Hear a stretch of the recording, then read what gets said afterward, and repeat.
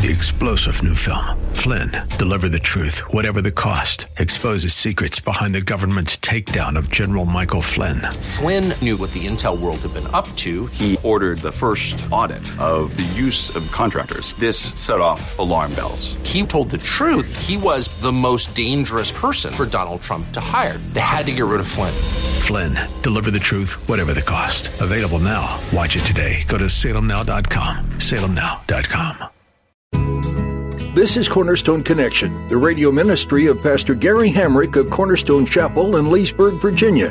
Pastor Gary is teaching through 1 Corinthians. Real love is calling, listen, truth opens up your eyes. Mercy is waiting for you with every sunrise. But I just want to pause right here and say, but for those of you who are contemplating marriage, you are a believer, and the person you're dating right now is a non-believer. Put the brakes on that. Put the brakes on that. All right? Don't live by the motto, flirt to convert. No. And by the way, it becomes a sticky situation at this point, because if you say to that non-believing person you're dating, I can't really marry you until you become a believer. Now guess what their motivation is? Here's a little advice. Don't flirt to convert. As you listen to today's message from Pastor Gary, he gives you practical advice when looking for a potential spouse. The Bible warns about unequally yoked relationships. God's wisdom says that if you're a believer, that you should marry a believer. Pastor Gary explains that when you are trying to date a non-believer, that potentially their only motivation for conversion is you, and not actually Jesus. Flirting to converting is not wise. At the close of Pastor Gary's message today, I'll be sharing with you how you can get a copy of today's broadcast of Cornerstone Connection. Subscribe to the podcast or get in touch with us. But for now, let's join Pastor Gary in the book of 1 Corinthians chapter 7 with today's edition of Cornerstone Connection. The introduction I want to make to this chapter that I felt like at the end of last week's study, just kind of as a cliffhanger about all of this, related to singleness, marriage, and sex and divorce. But I just wanted to say this. There's obviously a lot of room for errors on this topic in our lives. Because whenever we talk about relationships can get messy. Relationships, frankly, sadly, can get ugly. Obviously, relationships can be healthy, can be wonderful. But there's also a downside to relationships, because wherever you have two or more gathered, you have the opportunity for conflict. You have the opportunity for heartache. You have the opportunity for people to be betrayed and to wound one another. And so, because of that, you might read through this chapter and you might look at your own life in regards to relationships, past or present, and think to yourself, I've blown it in a lot of these areas. As you kind of read God's instruction, you might look at your life and say, I haven't always done what God said the way He says that we should do it. And so, for the sake of those of you who may tend to beat yourself up too much, I just kind of want to say this. Because relationships can be sometimes obviously messy, difficult, and not always obviously only dependent on you. We can only do as much as it depends on us individually, but in relationships it also depends on another person as to whether or not they will respond in a godly way or not. And so we can't obviously be responsible for other people besides ourselves. So I just want to say this, whether or not when you read this chapter, it kind of brings up in your mind your own personal failures or your own personal sins, either because of disobedience or because of ignorance. Some of you are reading this stuff and perhaps for the first time you're thinking, didn't know that, wasn't aware of that. Whether or not you will read this and take to heart personal times when you can look back and feel like you have failed God or failed people or other people have failed you, here's the key. Start afresh now. Okay? You can't go back and change anything. None of us can. What's done is done. And so, as much as we need to take responsibility, we need to.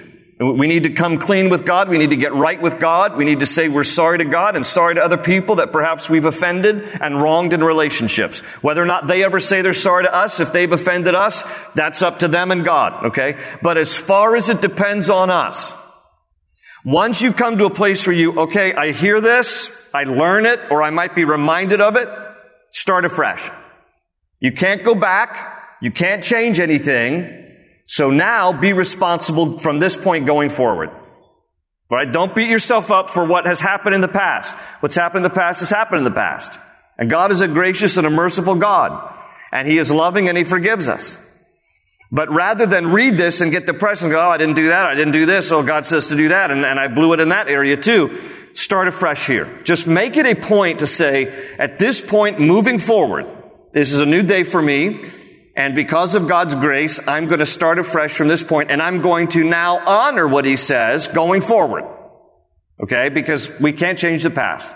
So I just want to kind of clarify that and make sure everybody reads this and realizes, even if you see your failures and your sins in this chapter, which obviously a lot of the Bible exposes us for who we really are. So there's a lot of the Bible that, will confront us. And that's okay. That's actually a wonderful thing when we respond to it in the right way. Okay? Rather than it just shaming us to the place of now I just feel completely depressed about my life. All right? Decide as you read this that whether or not you completely obeyed it, this point forward, you will, as far as it depends on you.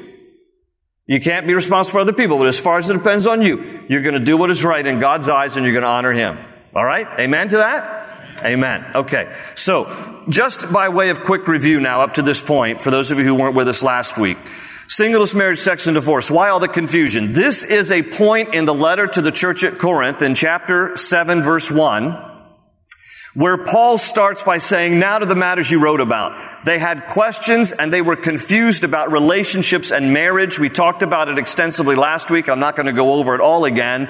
But the main reasons they were confused is because they did not understand God's views. The church at Corinth was predominantly Gentile, with a little bit of Jews who were believers in Christ. But because the great preponderance of the congregation was Gentile, they were only exposed primarily to a Roman heathen culture. They come into the church, they bring all that Roman heathen culture baggage with them. So they didn't understand God's views as it relates to marriage and sex and singleness. And the other reason was because they had conflicting and incorrect views in the church about things physical and sensual. We talked about this, that asceticism, and how some even viewed, even in the church, even among Christians who were married, that sex was somehow wrong or ugly because everything related to the body is sinful, which isn't true, but that's some of the misguided thoughts that they had in the church at Corinth. And then Paul does to give counsel by the Holy Spirit to different kind of stages in relationships. And he gives counsel to the married in the first part of chapter 7. And he talks about how a husband or a wife should seek to sexually satisfy the other. And that is a responsibility of one to the other in a marriage. But he also talks about how that there were a couple of reasons that you might intentionally deprive each other sexually. And what he gives us there in chapter 7 are these three things: that there might be a time by mutual consent, for whatever reason. Sex is going to be something that needs to be just kind of delayed for a time, but it should be by mutual consent. It should be for a limited time, because he says, don't let Satan get a foothold here. Don't let Satan take advantage of your sex drive that God has given you to be used for wrong purposes. So make sure that as a married couple you come together quickly enough that it doesn't linger too long, and for an express purpose with prayer. So if it's going to be mutually decided for a limited time, there should be some aspect of a reason behind it that you should be praying about together. And it could be, something obviously unrelated to your sex life. It could be something as a family. It could be a personal crisis. It could be something that you're going through that you just need to devote yourselves more to the spiritual and not necessarily to the physical for a time, and pray together and just seek God over.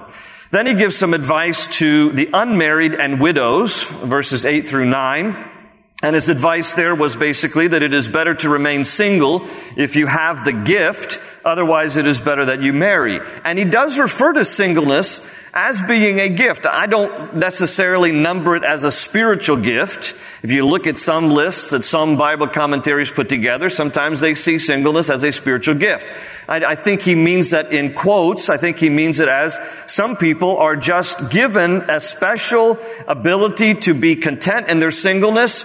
They don't have a desire to get married. They don't really need to get married or want to get married, and they're content in their singleness, and that's okay. He says it's okay if you have that gift. Otherwise, if you don't, if you feel like, hey, I want to be married, then that's okay to get married too. Just be content wherever you might be. To the married, he gives some advice, but he specifically is talking about the married in a troubled marriage. And the advice he gives to them is this: separation is not ideal, but sometimes necessary. However, marital faithfulness should be maintained and reconciliation should be sought. You see, this is in contrast to what our culture teaches about separation. Our culture teaches that separation is basically a stepping stone to divorce. And that there's a process in divorce. And first you separate, and then you get a financial settlement, and then you try to arbitrate about the kids if there are kids, and then you move towards divorce and sign the papers. The Bible doesn't teach separation that way. The Bible doesn't teach separation as a stepping stone to divorce. The Bible teaches separation as a stepping stone towards reconciliation. It is a cooling off period. It is a time for people, if it is necessary, to kind of get alone, get away, get with God, really seek the Lord for themselves. God, what are you showing me in this, about me in this marriage? What is it that you need to work on with me in this marriage? Okay, notice the emphasis there, because a lot of times we're praying for the other person, right? Lord, show that guy, show that lady, God, get them, help them to understand. And you know what God really wants is just for us to say, God, just show me what I need to know about me. And we need to leave the other person up to God. And don't fret over that. A sign of maturity is when you're more concerned about your own sin than you are the sin of other people. Okay, so be concerned about where you are in your life, in your marriage, in your relationship with God, and ask God to expose those things in your own heart. Let God worry about your spouse. But hopefully through a period of separation, then you might come together for reconciliation. Then Paul gives advice to what he calls the rest, okay? It's just kind of a broad category, but he's speaking specifically between verses 12 and 16 of those who are married to an unbeliever. If you're a Christian and you're married to an unbeliever, here's his advice. He says, stay married to the unbeliever as long as he or she is willing, for the sake of that person and your children, if there are children in the marriage. In other words, his advice is that your unbelieving spouse might come to faith because of your believing life. Don't underestimate how you live your life in the Lord as a possible testimony to your unbelieving spouse. They're watching. Okay? And they're going to understand some things about Christ through you, which is always the reason why, again, we need to be asking the Lord, what is it in my life that you need to expose and help me with? Because we should always be concerned about properly representing Christ in the workplace, in our neighborhood, in our family. And your unbelieving spouse might come to faith because of your believing life. And I can't tell you the number of times that I've heard this as a testimony in marriages. Okay? Now, again, the Bible talks about not being unequally yoked. So, advice to those of you who are thinking about getting married and you are a Christian and the person you're thinking of marrying is a non-Christian, don't get married to him. That's the advice of the Bible. Because that's an unequally yoked relationship. If you're a believer and the other person is not. So Paul's talking about, okay, if you didn't know that and you happen to be a believer who's married to a non-believer, stay with them. Your testimony might end up winning them to Christ.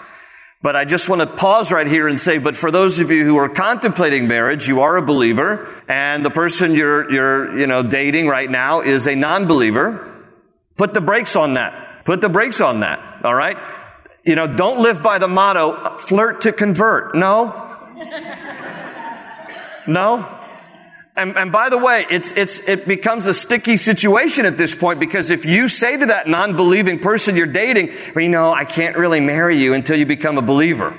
Now guess what their motivation is? Now I'll get saved so I can marry you. So then it becomes complicated because now you don't know, is this person actually just converting to Christ because they want to marry me? So best advice is don't even get in a dating relationship if you're a Christian with a non-Christian. Again, it isn't to be pious. It isn't to say, well, we're too good for the non-Christians. No, it's just simply to say that next to your relationship with Christ, which should be the most important decision you ever make, the second most important decision you ever make is the person you marry.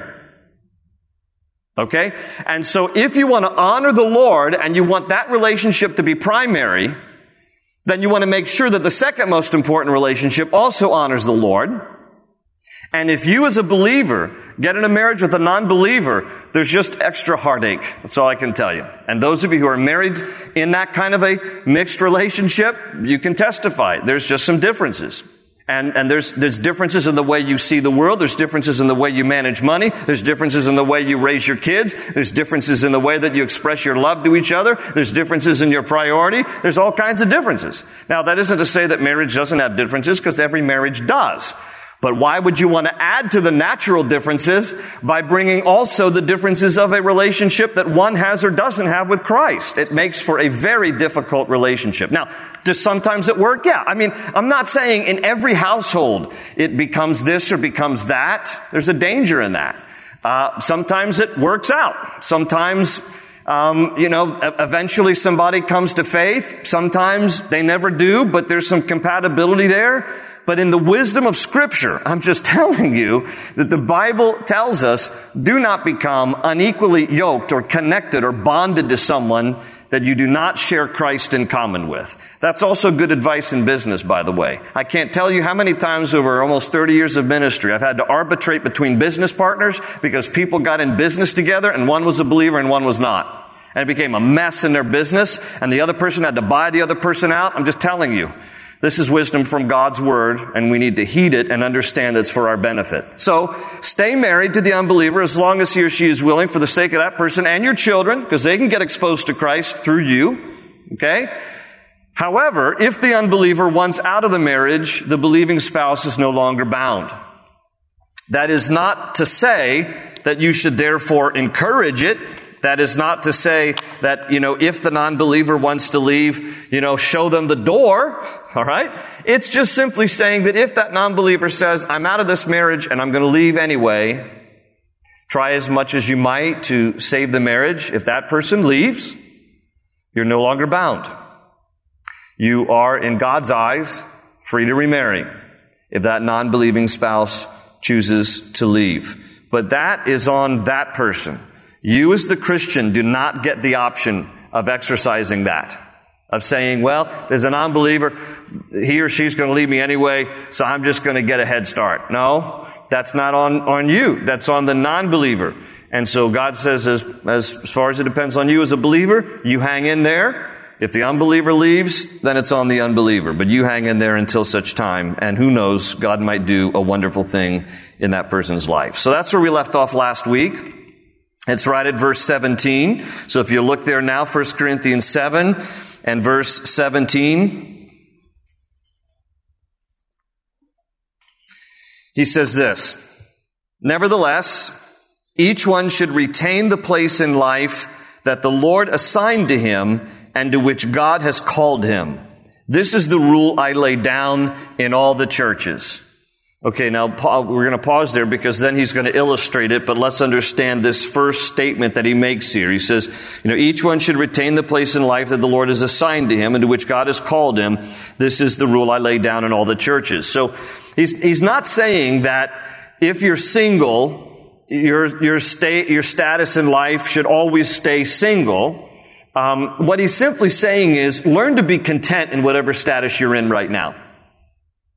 If you're married, don't want to be single. And if you're single, don't want to be married. Want in the sense, and this is the trap that a lot of people get in, if my status were to change, this is the fallacy. If my status were to change, I'd be better off and I'd be happier. Okay?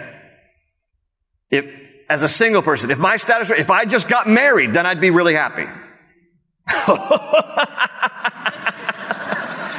Woo, all right, we'll get a little bit of that. later in the chapter where Paul talks about you're going to have some troubles when you get married. So don't, if you're single, don't go, if I were married, I'd just be happier. And if you're married, don't say, if I were just single, I'd be happier. And if you are, widowed, just, or whatever your situation might be, don't think that if a change in status happens, then my life would be better off. What Paul is saying here is, you just learn to be content right where God has you.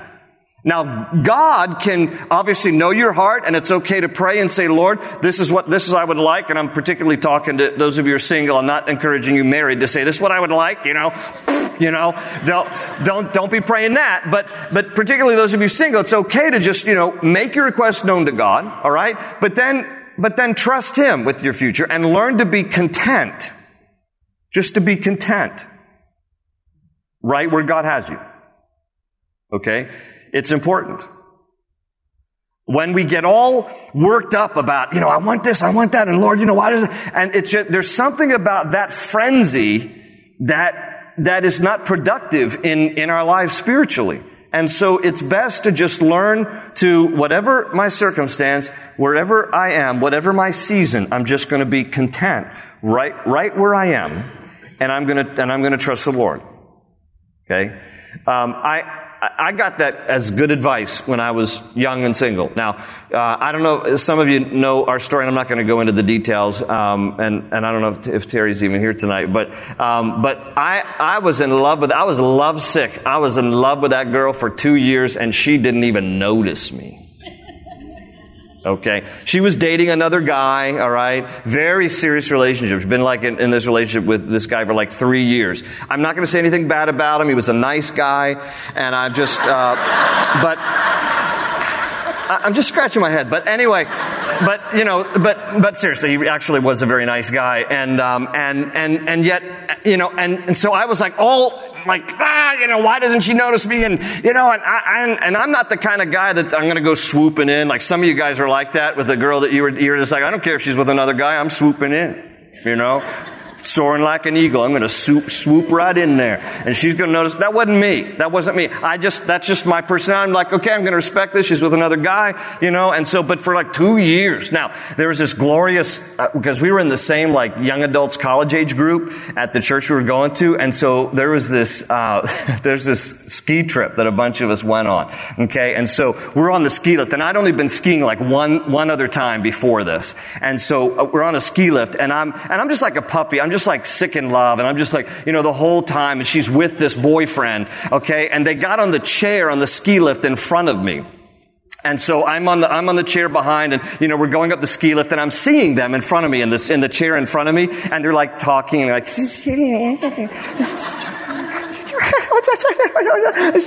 I was like, oh, how sick is this, but they're going up on the ski lift, and so then the ski lift, and so then their chair, you know how it is, if you've been skiing, you gotta get right off as that lift goes, or you're gonna, go with it, and so you gotta get your poles ready, you got your skis ready, and so as the lift comes right, you gotta get right off there, and so she and her boyfriend got off first, and they're waiting there for me and the other people who are in our college group, but as I got off the chair, I'm just looking at her, and I'm just like, oh, and I didn't even realize the chair had dumped me off, and I dumped right onto her and fall right on top of her.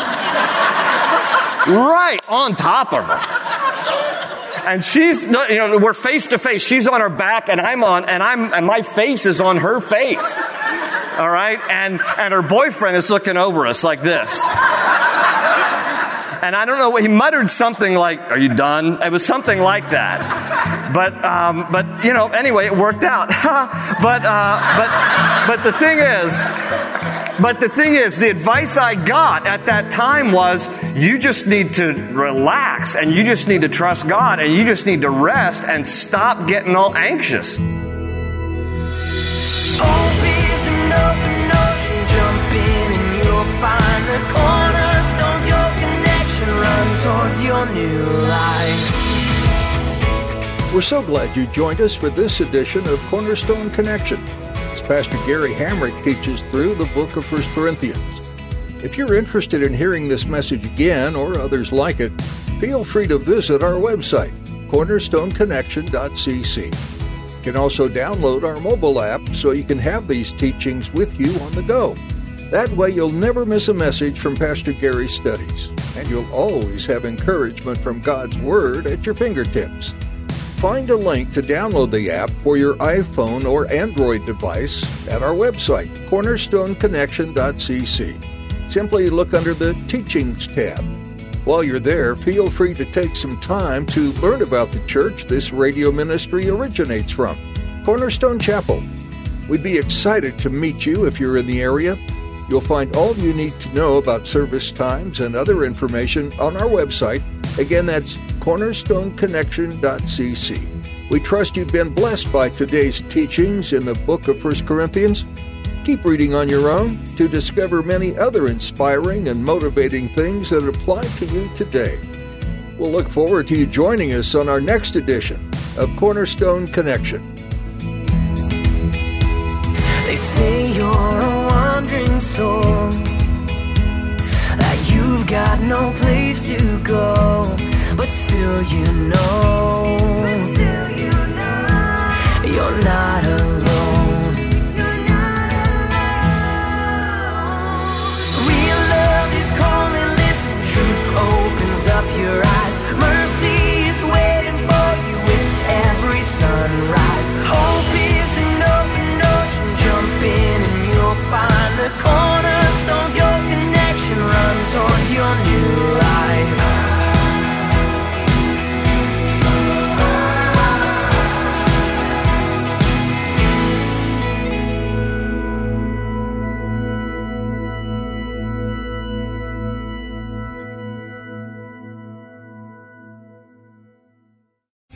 Three-star General Michael J. Flynn, head of the Pentagon Intelligence Agency, knew all the government's dirty secrets. He was one of the most respected generals in the military. Flynn knew what the intel world had been up to. He understood its funding. He ordered the first audit of the use of contractors. This set off alarm bells.